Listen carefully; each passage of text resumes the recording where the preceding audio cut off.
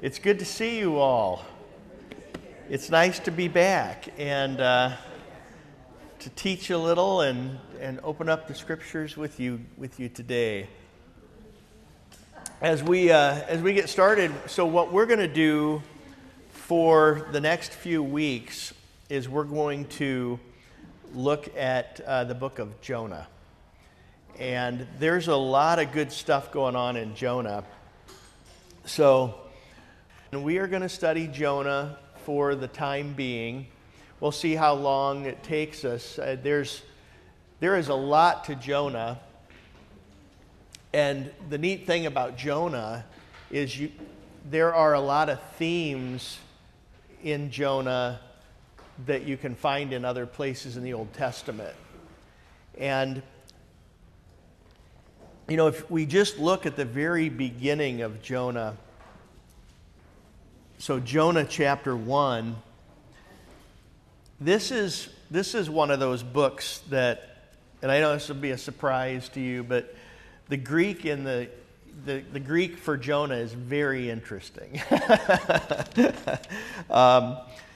There's a lot of language and word usage that makes us think about the New Testament and the Gospels.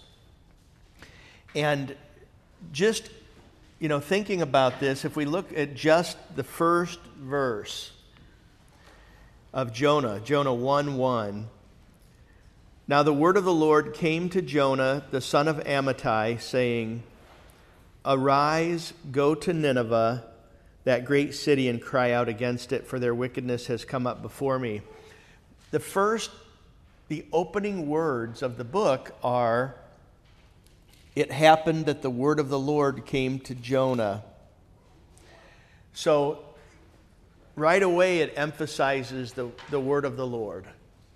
And that frames everything. Now, it is similar to John 1:1. If you remember how John 1:1 begins, in the beginning was the Word, and the Word was with God, and the Word was God. He was in the beginning, right? So you have this opening of the word of the Lord is the key. It is the most important. And the difference, of course, is in John 1:1, it references our Savior, right? The Word made flesh, basically. In this case, it's just a word to the prophet. And God often says in the Old Testament, "I am the Lord." And this is, in a sense, the proclamation of his name without giving the name. And we see this come up a little bit in the text. And we also have examples of this, like in Isaiah 42, verse 8. "I am the Lord, that is my name." So, you know, in Greek, it's Kyrios, Kyriou. And we also know Lord or Adonai is a word that was used in the synagogues to avoid saying the name. Because, you know, the name would be Yahweh, right? And so when we are given the name of Jesus later in the New Testament, we are being drawn closer to God. And you can reference Philippians 2, verses 9 to 11 in that regard. But then, what then is the Lord and his word to do in this book? So there's a couple of things.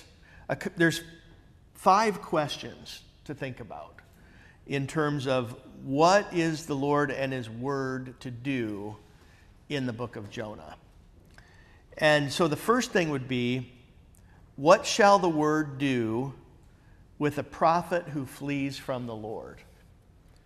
So that's kind of a big question, right?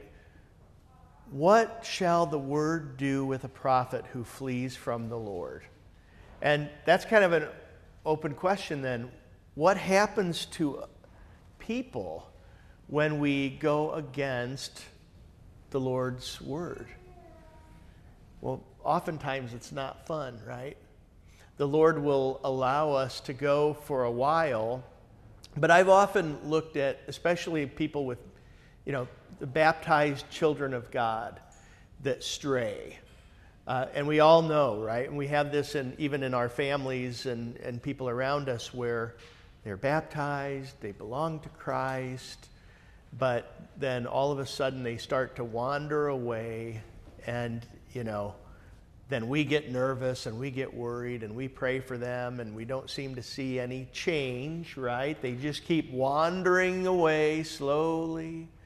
But I often think of particularly baptism as like, a surfboard where, you always hook the cord up to around your ankle, right? Because you're out there in the sea and, you go for this wave and bang, you crash and you go flying 10 feet away. And thankfully, you're not going to lose your surfboard. You're not going to become disconnected from your surfboard because you've got that line, right? And I often think of baptism in this way with people, that the Lord allows people to sort of go off a ways, but at some point, the Lord will likely pull back, right? And that's an encouragement for us when we think about people that we love, children, grandchildren, siblings, parents, whomever, friends. We worry about people, but the Lord will, the Lord has His work that He will do. And so I think this first question with the book of Jonah, what will the word of the Lord do with a prophet who flees from the Lord? The Lord will bring good out of it. And so that's what we're going to see when we look at this. The second question, sailors, because sailors do factor into this, sailors who call upon all kinds of gods but are terrified at the name of the Lord. What does this mean for us? So the second question is, what do sailors who call upon all kinds of gods but are terrified at the name of the Lord, what do we learn from this as we watch this unfold? And then the third is, what do we do or consider with a monster of the deep who swallows the Lord's servant in the midst of the Lord's word ruminating about? And then the fourth question, what do we think about an ignorant city that needs to hear the word of the Lord, and what happens there? And then the fifth question, what does God do with a prophet who hates the success of the word? That's the other thing, right? So five questions that center around the Word of God in dealing with people and situations. So the problem of the book is not how we are to know God, but how God is to deal with us and our efforts to not know Him or to not be content with His way. So let me say that again. The problem that this book deals with is not how we are to know God, but how God is to deal with us and our efforts not to know Him or to be content with what He does. Okay. The problem that this book considers is not how we are to know God, but how God is to deal with us and our efforts not to know Him. Which sounds weird talking to a bunch of Christians, right? Because we all want to know God and we all want to know what He's doing, unless it doesn't suit us. Then it's a different matter. And so this is the situation with Jonah. It doesn't suit Jonah to have these Ninevites hear the word of the Lord. He doesn't want that. That's a terrible idea. They're horrible people. They need to, rot in their own stew. They deserve everything they've got coming to them. And that's how Jonah feels. And so ironically, Jonah in Hebrew means dove. Isn't that interesting? And of course, what do we think about? The Holy Spirit, right? Coming down, in the form of a dove to land upon Jesus at his baptism. So Jonah, and this is there's so many ironies to this book, and this is perhaps why I like this book. It's so personal on so many levels, right? You have this prophet Jonah, he's a man of God, and he's in turmoil. And the turmoil is God's word works. Even when he doesn't want it to. So Jonah means dove. So he is a sign of peace. Like the dove that comes back to Noah with an olive branch, signaling the end of God's wrath in Genesis 8, verses 10 to 11. So you have that going on. And then, as I mentioned, you have the Holy Spirit descending as a dove on Jesus. Okay, so Jonah, the son of Amittai. So Amittai means truth. So there's another one. Nineveh means beautiful. Now, there's a lot to think about there. So Nineveh is a sinful place. And the people have lived terrible lives, and yet it's considered beautiful. So what would be the spiritual connotation to that?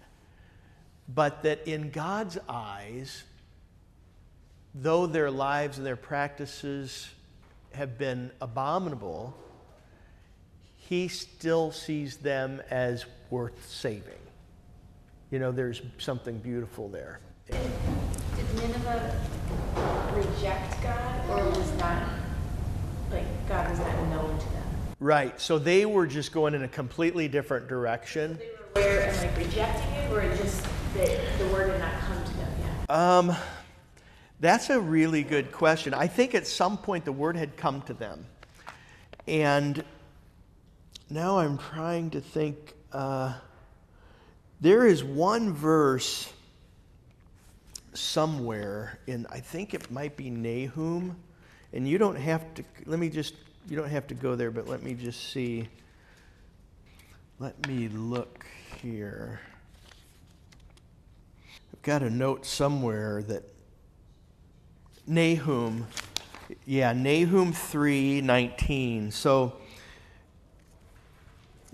the book of Nahum opens up, the very first words of the book of Nahum are the burden against Nineveh.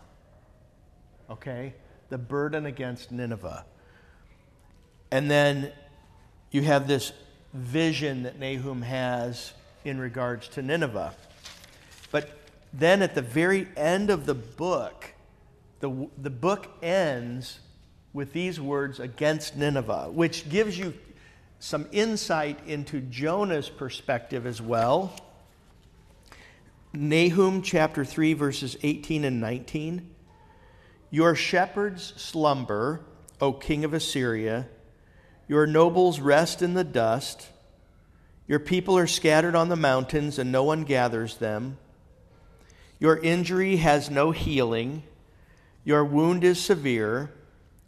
All who hear news of you will clap their hands over you, for upon whom has not your wickedness passed continually? So that's Nahum's response to this whole thing. So Jonah is in good company in that regard. So Nineveh means beautiful. But then what happens here as we look at the text? So the wickedness of Nineveh has come up before the Lord in verse 2. Then in verse 3, but Jonah arose to flee to Tarshish from the presence of the Lord. He went down to Joppa and found a ship going to Tarshish. So he paid the fare and went down into it to go with them to Tarshish from the presence of the Lord. So, and in Greek, literally, from the face of the Lord. So Jonah, so to speak, looks into God's face, right? Being a prophet, he knows what God's teaching. And then he's going away from the face of the Lord. So Jonah is, the picture of Jonah is like an unrepentant person, right? We turn our back. Repentance in Greek is to have a change of mind. So it's a turnabout. So to sin, to live in, unrepentant sin, is to turn your back to the Lord. And so that's the image here, that as he heads to Joppa, he turns his back on the face of the Lord. He's trying to go away from the face of the Lord. Well, it's just ironic that Jonah is saying, I don't want to help Nineveh, like, if they're not worth it. And he's doing the same exact thing that they've done. Like, that's why I was wondering if they had turned away from the Lord, or if it was just they hadn't heard the word yet, because if they've turned away, that's exactly what he's doing. And you wonder if this whole thing is teaching Jonah this empathy about, you're turning away and I still give you grace. Can you extend that forward? Right. Yeah, it is so interesting because, like, if you think, so here's the way I see it. The Ninevites, they were my understanding is they're long past God's word. But, if you think about just sort of the genesis of everything, at one point the word of God had gone out, but then people lusted after the desires of their hearts, right? And started worshiping other gods. And so the Ninevites were well and long into that. And the thing is they did not like the people of God, So, they were deep into their idolatry. And so at some point, and right now I can't really, I guess I hadn't really thought about at what point would those people have parted from God's word, but I think it's a long time. Yeah. Makeup of the people. Of the people of Nineveh? Yeah, I heard Assyria or something. Yeah, right. Well, that's a very good question. Nineveh is the capital of Assyria. It is. Yeah, that's right. And so, now I got to think about what exactly was their makeup. I mean, if you think about, yes, go ahead. This is the Nineveh that's in Genesis, right? I just read this. It's Genesis 10, starting in verse 6. So they came from the sons of Ham. Of Ham. Yeah. And was it the Egyptians from Ham? Yeah. Yeah. And it says Nimrod. I think Nimrod built Nineveh. Yes, that is exactly right. Nimrod built Nineveh. And so, that's what we would actually really have to do that, wouldn't we? We'd have to go back to Genesis and look at Shem, Ham, and Japheth. And Shem is where the people of Israel come from. The Semites. Semites come from the name Shem. So, if you go back to that, I don't know if I've got any notes on that. His anger, because he's so upset with these people for disregarding God that he just doesn't like to have anything to do with them. I mean, aren't we kind of like that to a certain? Well, Yeah, we often, yeah, right? Like when it's personal. And that's the thing, like the Assyrians hated the people of Israel. They wanted to conquer Israel, didn't they? They did all the time. And they would make every effort that they could. This opens up like a whole nother conversation because, like, when you get to the Gospels, for example, Jesus goes up to Samaria first and starts doing stuff up there. And the reason was the Assyrians, they hated the people of Israel and they were always trying to conquer them. And so, like, if you say like Assyria's over here and then Israel's over here and Samaria, the people of Assyria would always come through and they'd want to conquer down here, conquer God's people, and they'd always come through and they would basically pillage and plunder the Samaritans down there.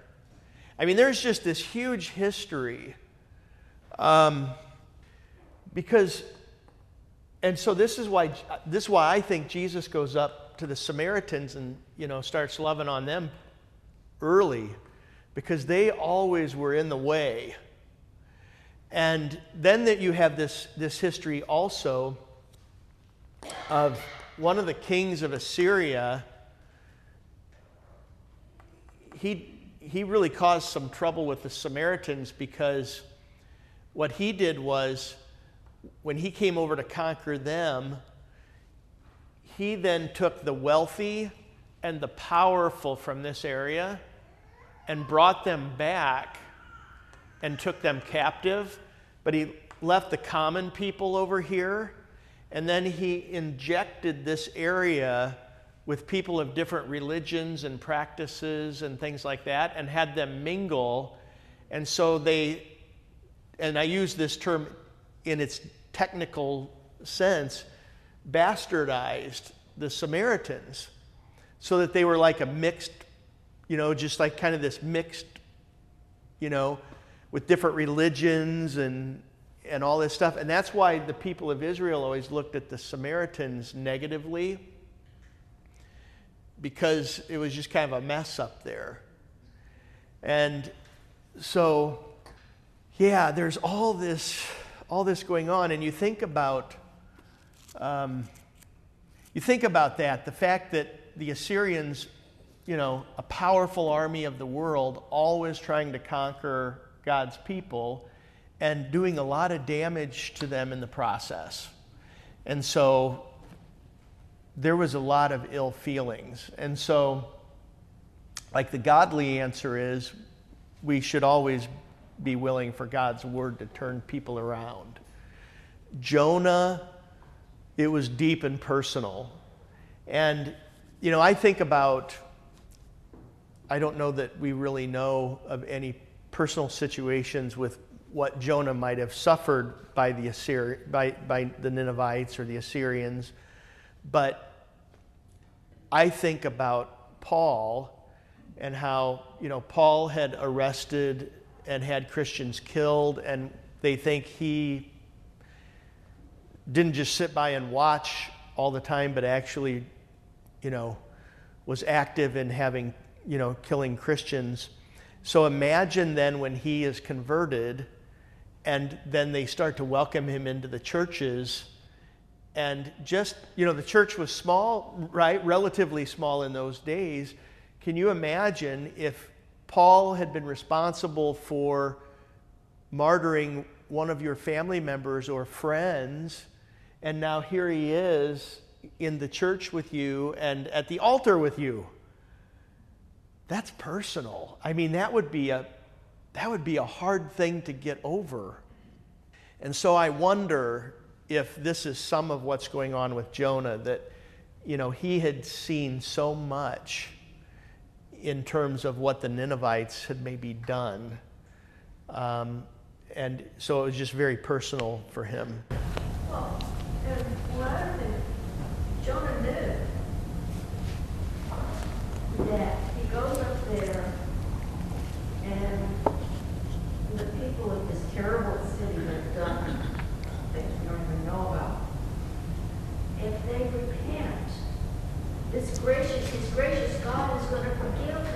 Yeah. And then what's he going to do? Right. These are my enemies. Mm-hmm.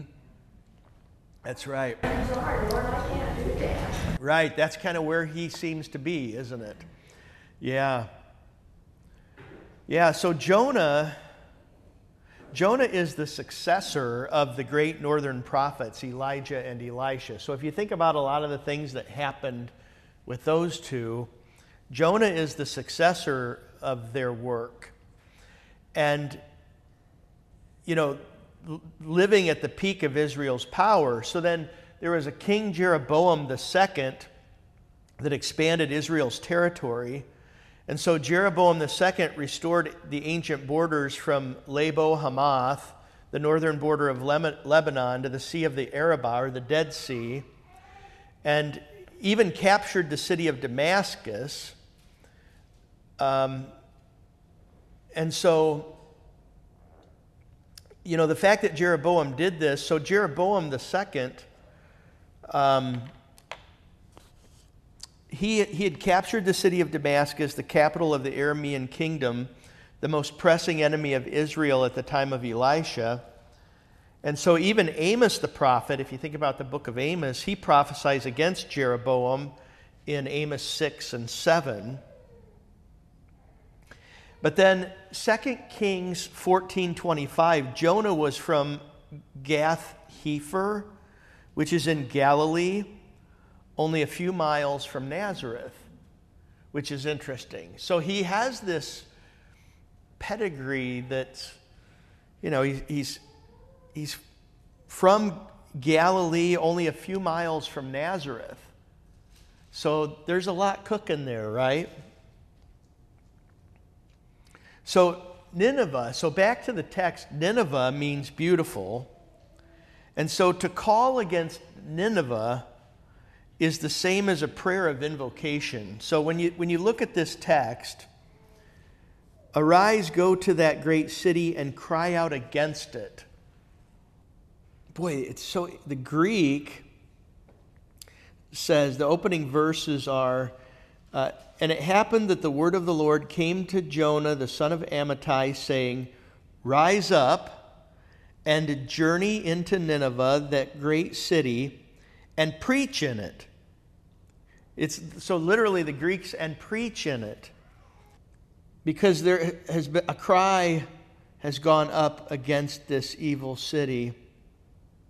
And so Jonah arises to flee to Tarsus, away from the face of the presence of the Lord, and he went down into Joppa, and then he found a boat, and he wants to go to Tarshish. But this, you know, verse 2 is like a public outcry for help in a way, because if you think about it, because it's evil, right? Evil places become oppressive in certain ways. And the people experience this. So, you know, you have the leadership, but then you have the people that are still living under the oppression of the leadership. And keep in mind, I hadn't thought about this until I was looking at a commentary on this, but they didn't have police. You know, there was military, but, you know, there was no civil, you know, fraternal order of police to help keep peace. And so they need someone to come to their aid. And so the cries of the people are to come before God. So then in verse 3, as we see, Jonah rose. And Jonah should know what Psalm 139 verse 2 says. Let's take a quick look at that. Preach to it makes it sound like trying to get them to turn around, but calling them out. Yeah. Two different translations. It is. Well, and the Septuagint is a little different. You know, just a little background. So your Old Testament comes out of the Hebrew Masoretic text.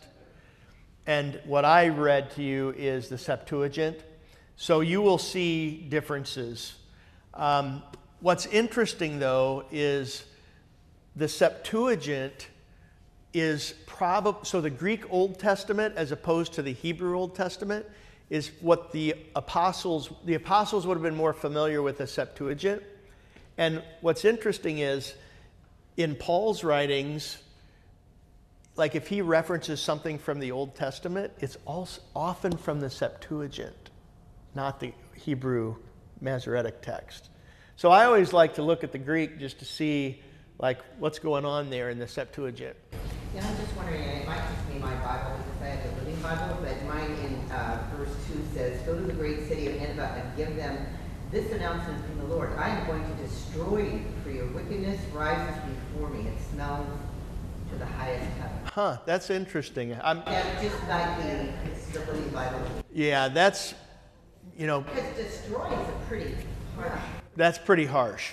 Yeah, that is pretty harsh. I mean, not that they don't deserve it, but if I were Jonah and I were telling them that, I'd be afraid for what they would do to me. Right. Right, exactly. Yeah, exactly. Yeah, so at any rate, look at Psalm 139, verse 2. The psalmist says, "You know my sitting down and my rising up. You understand my thought afar off."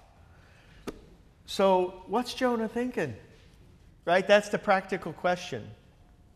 You can't run from the Lord.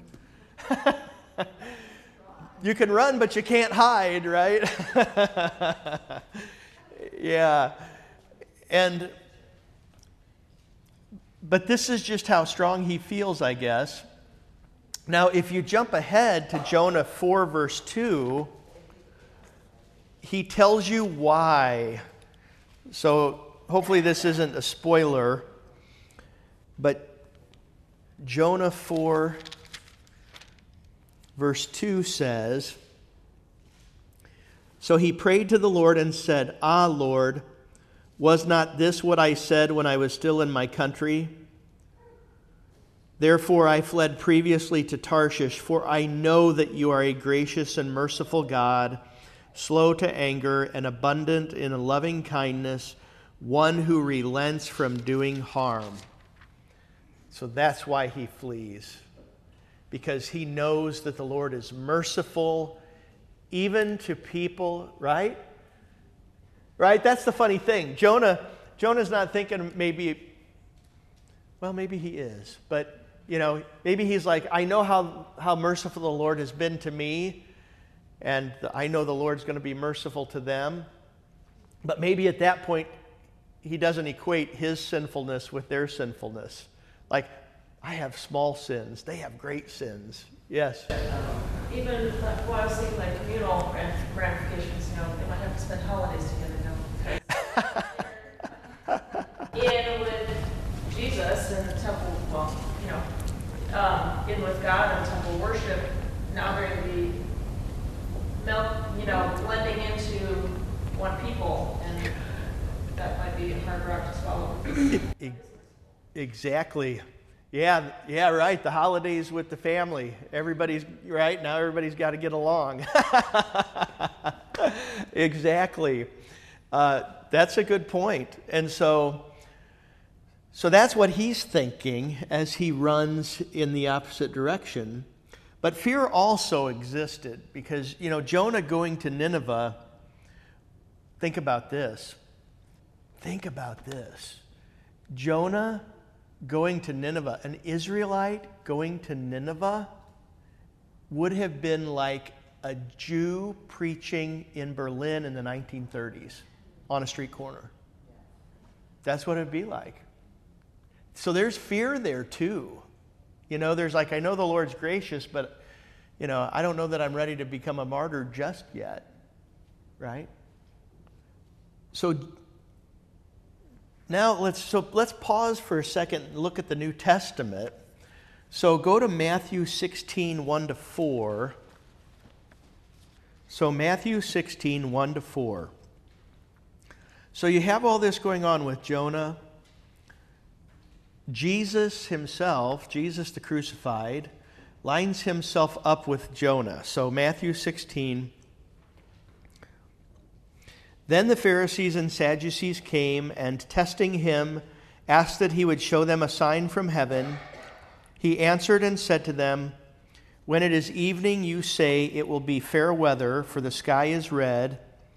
And in the morning it will be foul weather today, for the sky is red and threatening.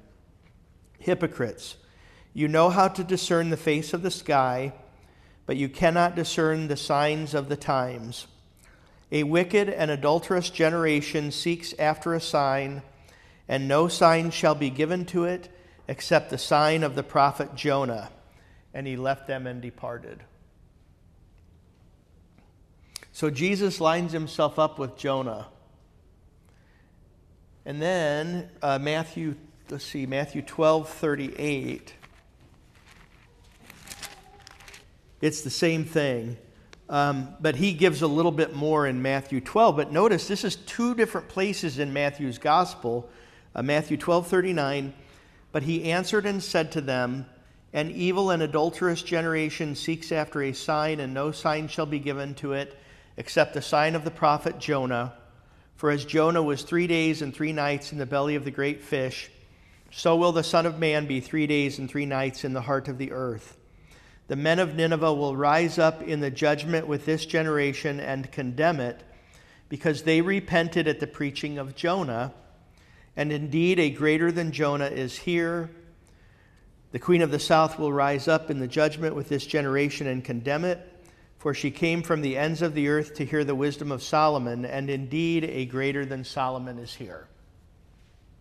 So there is some clear connections that Jesus makes with Jonah. So Nineveh is known for power.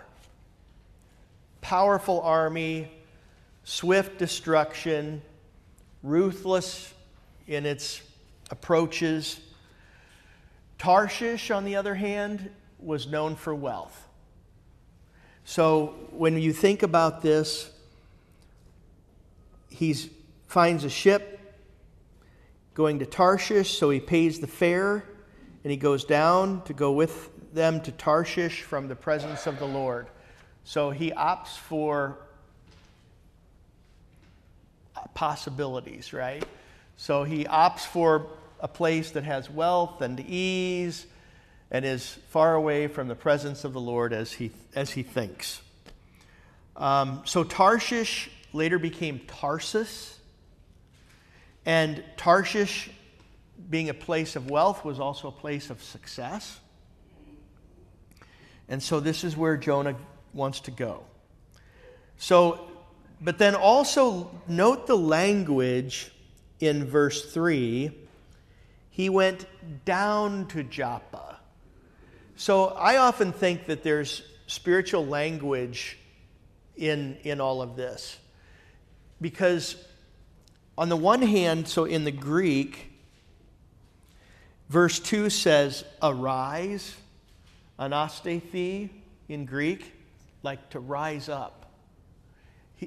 God is telling Jonah, arise, right? Go up.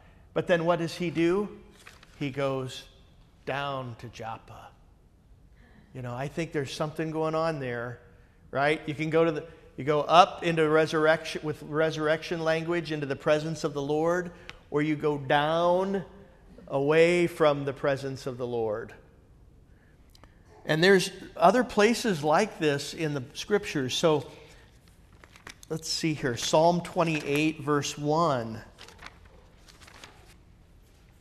Here's some of this spiritual language. Psalm 28, verse 1 says, to you I will cry, O Lord my rock.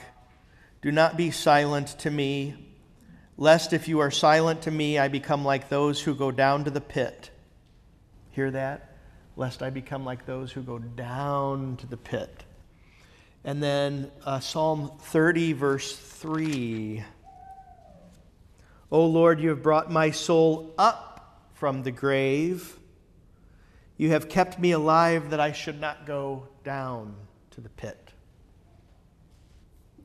And then Psalm 88, verse 4. And by the way, this is kind of a spoiler alert, but Jonah has psalm language, which we will get into in the course of our Jonah study. So it makes sense that you have these connections. So Psalm 88, verse 4, I am counted with those who go down to the pit. I am like a man who has no strength. And then Psalm 143, verse 7. Answer me speedily, O Lord, my spirit fails. Do not hide your face from me, lest I be like those who go down into the pit. And then there's a Proverbs 1, verse 12. Let us swallow them alive like Sheol, and whole like those who go down to the pit. So see how that language just keeps popping up in terms of hell language. So the fact that he goes down to Joppa when the Lord says, arise and go to Nineveh, there you go. Now think about that in terms of our lives. We all are like this, where, nobody likes trouble. Like I drove in today and my car engine light goes on and my fan won't shut off. And I'm like, come on, right? I'm like, just a little ease. I just want to coast for a while, And, we're all like that, right? Like we all just want a little bit of goodness, joy, peace, ease, contentment, happiness, right? And yet, what does the Lord often do? But the Lord often presents us with challenges and difficulties, and sometimes it's really rough. Luther, he said there are 3 things that make a theologian, and one of them is tentatio, horrible suffering. And you don't have to be a pastor to be a theologian, by the way. So anybody can get the tentatio, oratio, meditatio, and tentatio. Prayer, study, and intense suffering. And what's that? Why don't you just keep that for yourself? Yeah, I know it, right? Totally. And so that's the thing. Here's the irony. Like, God works in different ways than we would. So we're like, oh, Tarshish, it looks so good. Nineveh looks so terrible. But the irony is, all the blessings will come by going to Nineveh. All the blessings for Jonah will come by going to Nineveh. But he doesn't see it that way. And so, when you think about your life, it's very similar. Like, we have the picture. I want to go to Tarshish. And the Lord's saying, no, you're going to go to Nineveh. No, it's cloudy over there. It's stormy over there. There's lots of trouble. No. But all your blessings will come from over there. And, it's the spiritual journey. So, couched in these opening verses is something very tangible for you. And that is, whatever the Lord brings before you, realize that He means it for good for you. That you will find great blessings in it. The blessings may be different than you anticipate, but you will find God's hand, and you will find a greater peace and joy by just following the Lord's direction. And it's not easy sometimes, but the Lord He sorts everything out in His good pleasure and for your good. Because you are His. And so He will care for you all the way to the end. And, Psalm 37 is a great psalm in that regard. Psalm 37, it does really talk about the troubles in the world, the troubles that the psalmist faces. It opens up, the psalm opens up, do not fret because of evildoers, nor be envious of the workers of iniquity, for they shall soon be cut down like the grass and wither as the green herb. Trust in the Lord and do good, dwell in the land and feed on his faithfulness. Delight yourself also in the Lord, and he shall give you the desires of your heart. See, that's basically what is supposed to happen with Jonah. The Lord will take care of it all, and Jonah will find great blessings if he just goes in the direction that the Lord wants him to go. And so the whole psalm, in verse 7, rest in the Lord and wait patiently for him. Do not fret because of him who prospers in his way, because of the man who brings wicked schemes to pass. And then in verse 11, but the meek shall inherit the earth and shall delight themselves in the abundance of peace. So, in some way, God has a plan that the Ninevites in their repentance will bring a greater blessing. And that's true, right? Boy, if those people that are always trying to conquer God's people, if they repent and come to the Lord, wow, wouldn't that be good on so many levels? So in verse 4, so back to Jonah chapter 1, chapter 1, verse 4, so God acts, verse 4, but the Lord sent out a great wind on the sea, and there was a mighty tempest on the sea, so that the ship was about to be broken up. So the Lord responds. God acts. And this happens often. God acts. And then verse 4 is like the flood. So, you think about what happens with Noah and his family and the people at that time, but in a way that this is worse. It literally says in verse 4 that the Lord hurls the wind as if it were a weapon. Yeah, it's a very violent term. And then in verse 5, the sailors feared. And this is where it gets very interesting. The sailors were filled with great fear, and they cried out each to their God.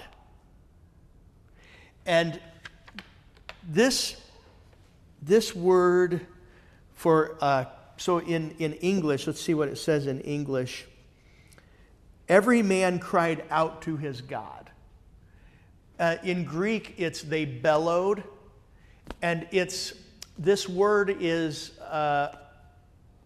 it's kind of like a word of despair and exhaustion. And it's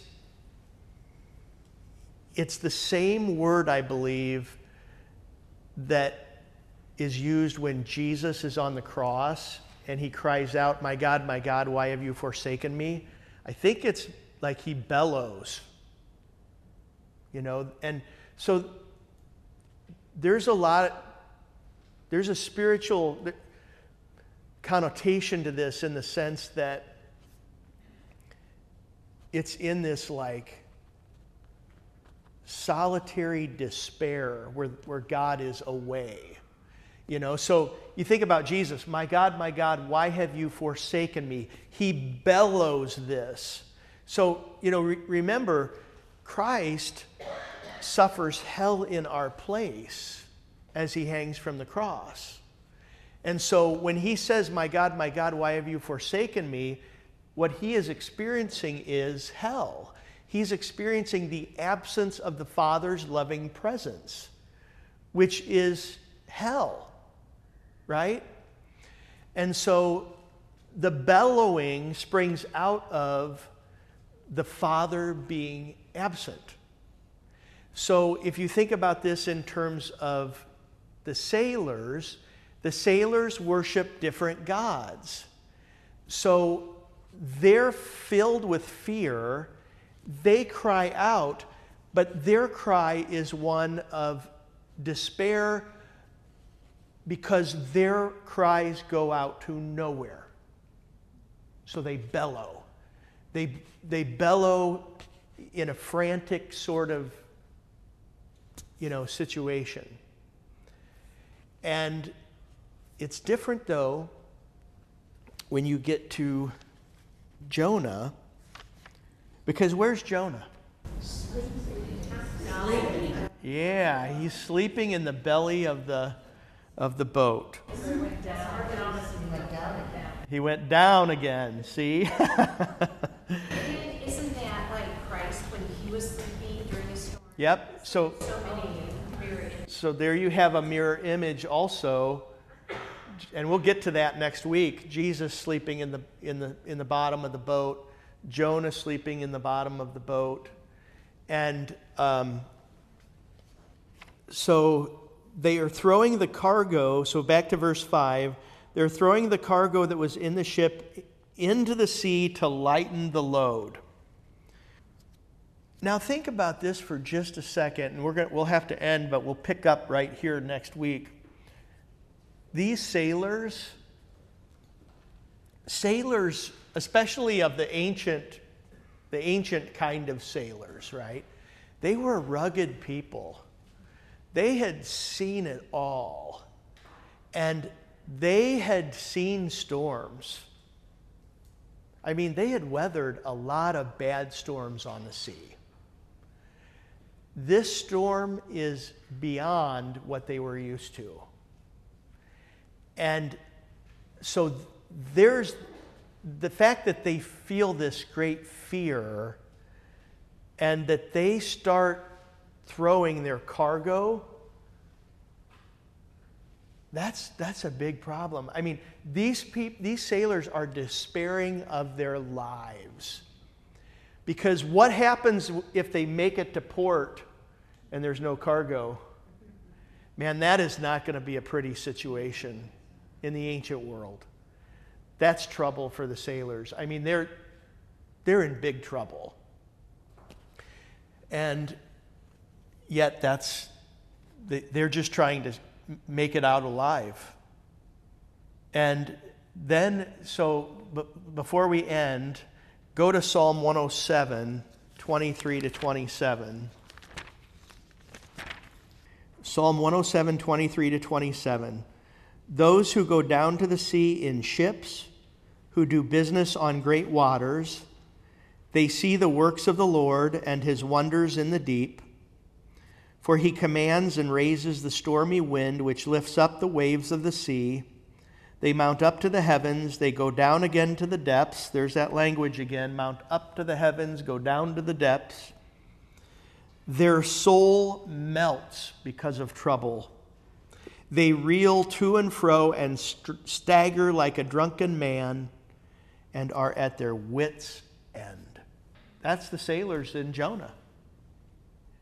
And they are good at this. They know what they're doing. And so next week, we'll pick back up right here and we'll look at the contrast between the sailors up on deck versus Jonah sleeping soundly down in the bottom. All right. So let's close with prayer. Almighty and everlasting God, mercifully look upon our infirmities and stretch forth the hand of your majesty to heal and defend us. Through Jesus Christ, your Son, our Lord, who lives and reigns with you and the Holy Spirit, one God, now and forever. Amen. The Lord bless you and keep you. The Lord make his face shine upon you and be gracious to you. The Lord look upon you with favor and give you peace. Amen.